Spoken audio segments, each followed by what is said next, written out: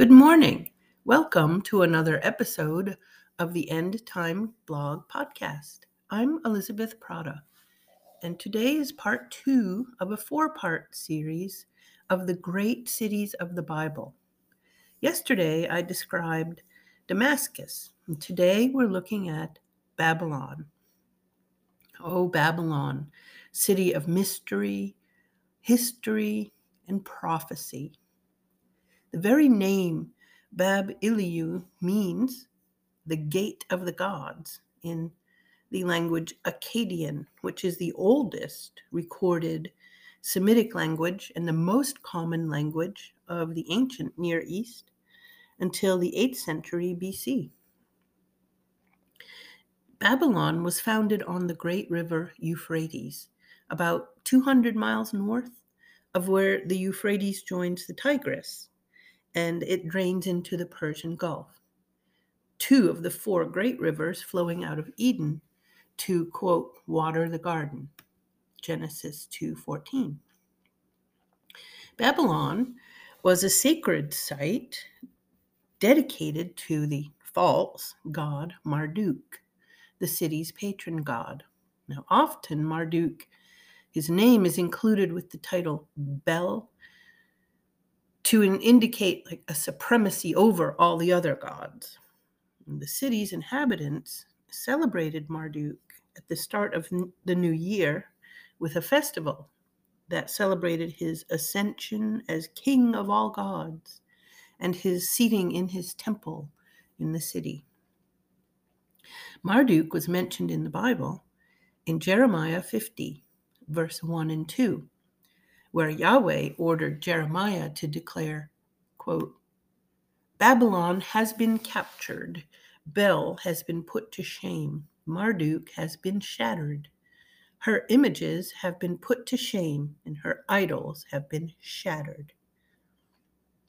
For 2,000 years, Babylon dominated Mesopotamia. The Lexham Bible Dictionary indicates that Babylon was, quote, a cultural and political center of Mesopotamia during much of the 2nd and 1st millennia BC. Located in modern-day Iraq, along one branch of the Euphrates River, about 59 miles southwest of Baghdad. If that helps orient your mind a little bit to where Babylon was. Now, this section is called Babylon Past.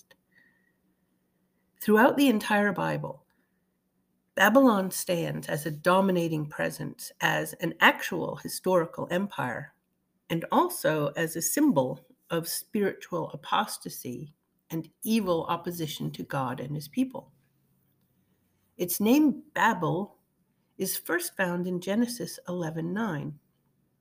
Quote, therefore it is the name of it called Babel, because the Lord did there confound the language of all the earth. And Babylon is the Greek form of the name Babel.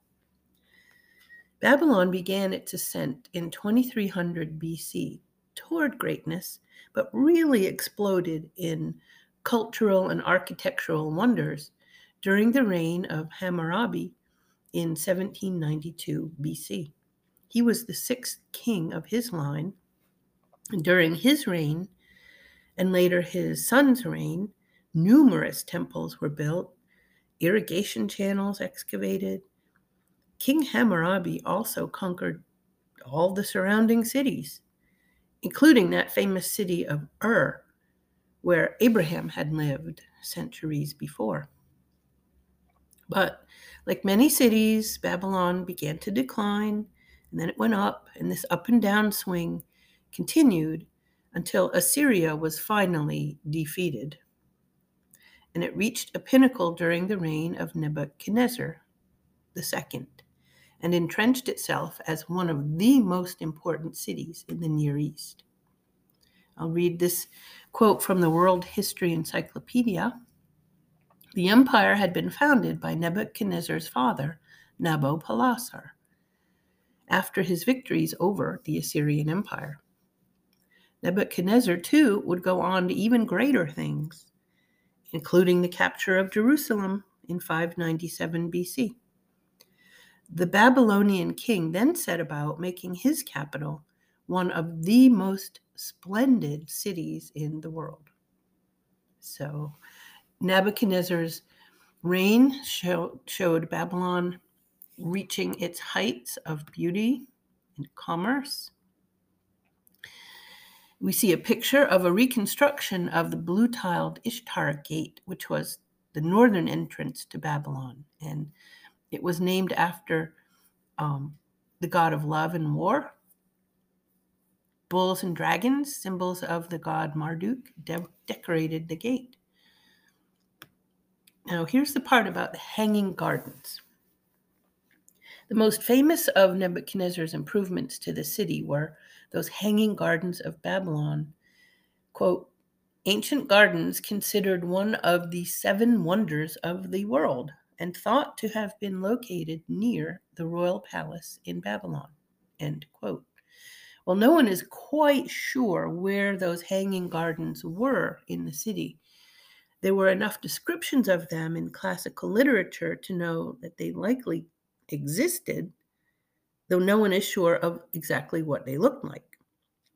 The gardens were said to be hanging because they think that perhaps they were placed on a tall ziggurat with terraces, vaulted terraces, and they were described as having been watered by an exceptional system of irrigation and roofed with stone balconies on which were layered various materials so that the irrigation water would not seep through the terraces. They really were good engineers. And there's a link to a very short video about the gardens and the engineering involved with irrigating them. In Daniel 4:30, we read perhaps the most famous story about Babylon, where King Nebuchadnezzar admires his splendid city from his palace rooftop, saying, quote, is this not Babylon the Great, which I myself have built as a royal house by the strength of my power and for the glory of my majesty? Well, Barnes' Note says of that verse of Nebuchadnezzar, quote, he greatly enlarged the city. He built a new city on the west side of the river. He reared up a magnificent palace, constructed those celebrated hanging gardens. In fact, made the city so different from what it was and so greatly increased its splendor that he could say without impropriety that he had, quote, built it. End of Barnes' Notes on Nebuchadnezzar's engineering. However, we also know in the very next verse in Daniel 4:31 that it was a mistake to claim all that glory for himself, because the very next verse says, quote, while the word was in the king's mouth, there fell a voice from heaven saying, O King Nebuchadnezzar, to thee it is spoken, the kingdom is departed from thee. Well, the city under Nebuchadnezzar, and here I am quoting an entry from Easton's Illustrated Bible Dictionary. Under Nebuchadnezzar, who died in 561 BC, after a reign of 43 years, attained great splendor. In the reign of Belshazzar, the capital was taken by Darius. That's Daniel 5:25-31, who entered it unexpectedly at the head of an army of Medes and Persians, as Isaiah and Jeremiah had predicted 170 years before. And then began the decay and ruin of this proud city. And the kingdom of Babylon became a part of the Persian Empire. In course of time, the great city became heaps and an astonishment and a hissing without inhabitant. Jeremiah 51:37-58. Many of the Jews who had been carried captive to Babylon remained there, notwithstanding the decree of Cyrus. After the destruction of Jerusalem, there was established at Babylon a school of Jewish learning of great repute. End quote from Easton's. Well, Babylon future. Babylon is mentioned in Revelation numerous times. We read in Revelation 14:8, quote, "And another angel, a second one, followed, saying, 'Fallen, fallen is Babylon the Great, she who has made all the nations drink of the wine of the wrath of her sexual immorality.'" Now, Babylon was not only a city in history, not only an empire that rose and fell, but the name Babylon is also figurative of an evil commercial governmental system and an evil spiritual system. I'm going to read 3 paragraphs, a long quote from Roy Gingrich, whose commentaries are unusual in that they are outlines. Very pithy, concise commentaries that describe line by line most of the books of the Bible. And this is the one from his commentary on Revelation. Let's begin with the fall of Babylon, Revelation 14:8. Gingrich says, quote, "The announcement, another angel announces the soon coming fall of Babylon. The Babylon mentioned here is not the religious system of chapter 17. That Babylon was destroyed at the midpoint of the 70th week. The Babylon mentioned here is the capital city of the political, religious, commercial system of chapter 18, which city and system will be destroyed when that 7th bowl is poured out. God destroys her because she made the nations drink the wine of the wrath of her fornication. That is, she caused them to commit spiritual fornication, which is punished by God's wrath. Continuing, Gingrich quote from his commentary, The Book of Revelation, "The destruction of religious Babylon as an ecclesiastical system, seen in chapter 17, in the days of Nimrod, Genesis 10:8-12, and his wife, Semiramis, around 200 years after the flood, 2 great systems came into existence: a God-defiant political system and a God-defiant religious system. One was founded by Nimrod, and the other founded by Nimrod through his wife, Semiramis. These 2 systems are often called political Babylon and religious Babylon because they had their beginnings in Babylon. The one in the building of the city and the other in the building of the tower. The city Babylon is the symbol of organized political rebellion against God. And the Tower of Babylon is the symbol of organized religious rebellion against God." End quote. Remember the Tower of Babel? That's what it's referring to here. So continuing just a bit more with Gingrich, quote, "These 2 systems in varying forms have continued side by side down through the centuries, hating one another, but for the sake of self-advancement, exchanging favors with one another. During the Middle Ages, these 2 systems were seen in the Holy Roman Empire and in the Roman Catholic Church. Today," Gingrich says, "they are seen in the United Nations organization and in the ecumenical church movement. During the first half of Daniel's 70th week, they will be seen in the revived Roman Empire, that's the scarlet-colored beast of Revelation 17:3, and in the rejected Laodicean church, the great whore, Revelation 17:1. This is according to Gingrich's interpretation. It is very helpful in understanding Revelation 17 to know that the scarlet-colored beast and the great whore of chapter 17 are the final forms of the 2 great God-defiant systems, which have been in existence for over 3,000 years. End Gingrich quote.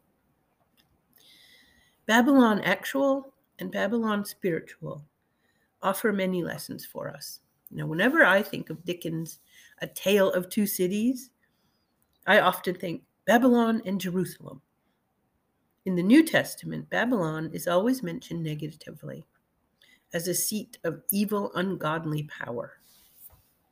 It signifies the world and its forces in opposition to God.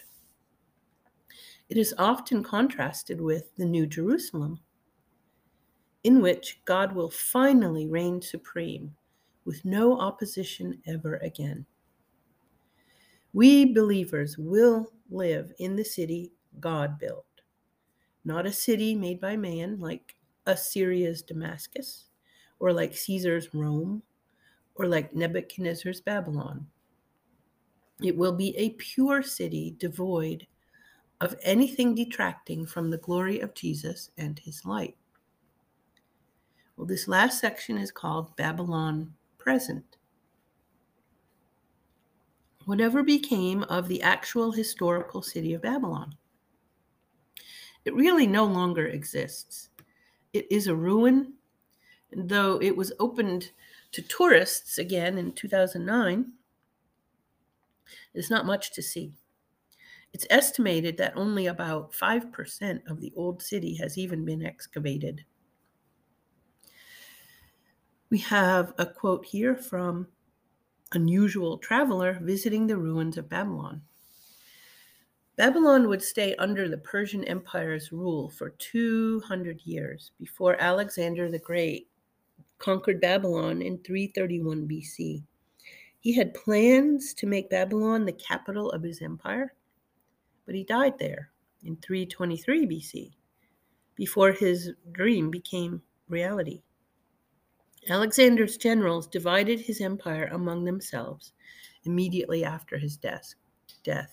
That is how Seleucus, I think I mispronounced that, obtained the historical city of Babylon, but not long after, he moved most of the population to his new capital, which left Babylon decaying and deserted. End quote.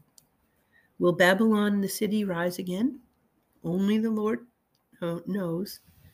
Babylon, the metaphor for an economy and ecclesiastical system, will indeed rise again to uncontested dominance and be part of the major events to occur prophesied in the future. If the Babylonian system can even be said to have disappeared in the first place. Yet Babylon actual and Babylon figurative will finally be squashed in the future when Revelation events occur and Jesus' wrath wipes out the evil system. The Lord, as always, reigns supreme.